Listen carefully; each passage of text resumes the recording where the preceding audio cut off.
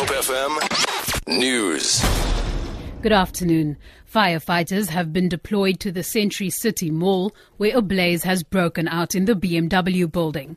Fire and Rescue spokesperson Lizo Moody says the cause of the fire is unknown at this stage. We had persons trapped on the top floor. Additional resources were requested.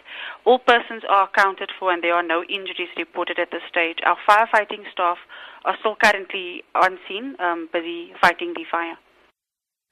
The announcement of the suspension of Eskom's Chief Executive Officer, Tsediso Matona, has sent shockwaves through corporate South Africa.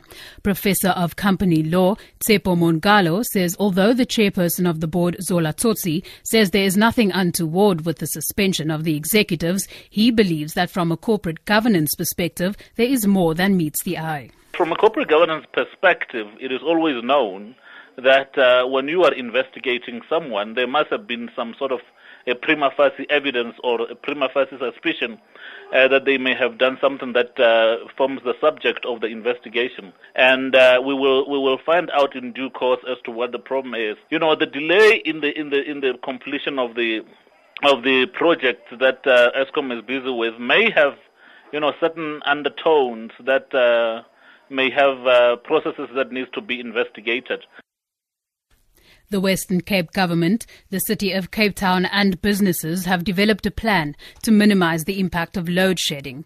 Spokesperson for the Western Cape, Premier Michael Pofu, says they intend presenting it to national government soon. He says proposals include using city-controlled levers to reduce pressure on the electricity system. Some of these issues were discussed, they were put on the table, and hopefully we'll be able to see national government come on board, we'll be able to see local government come on board, and we'll be able to see business owners come on board and take these issues. There's a whole list that we've put out there, and we just hope going forward people will partner with us in doing their best to conserve energy and work ways around alleviating pressure on the grid in order to continue creating jobs. And finally, preparations for the 6th Cape Town Carnival this Saturday are in full swing. Spokesperson Shelley Finch says the theme, Elemental, which combines the 4 elements of earth, wind, water and fire. Finch says thousands of people are expected to attend the event.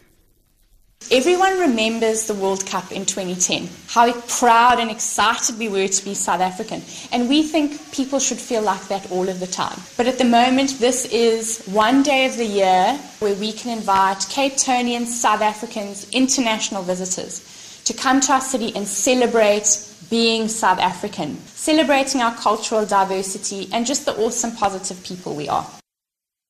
For Good Hope FM News, I'm Danielle Buse.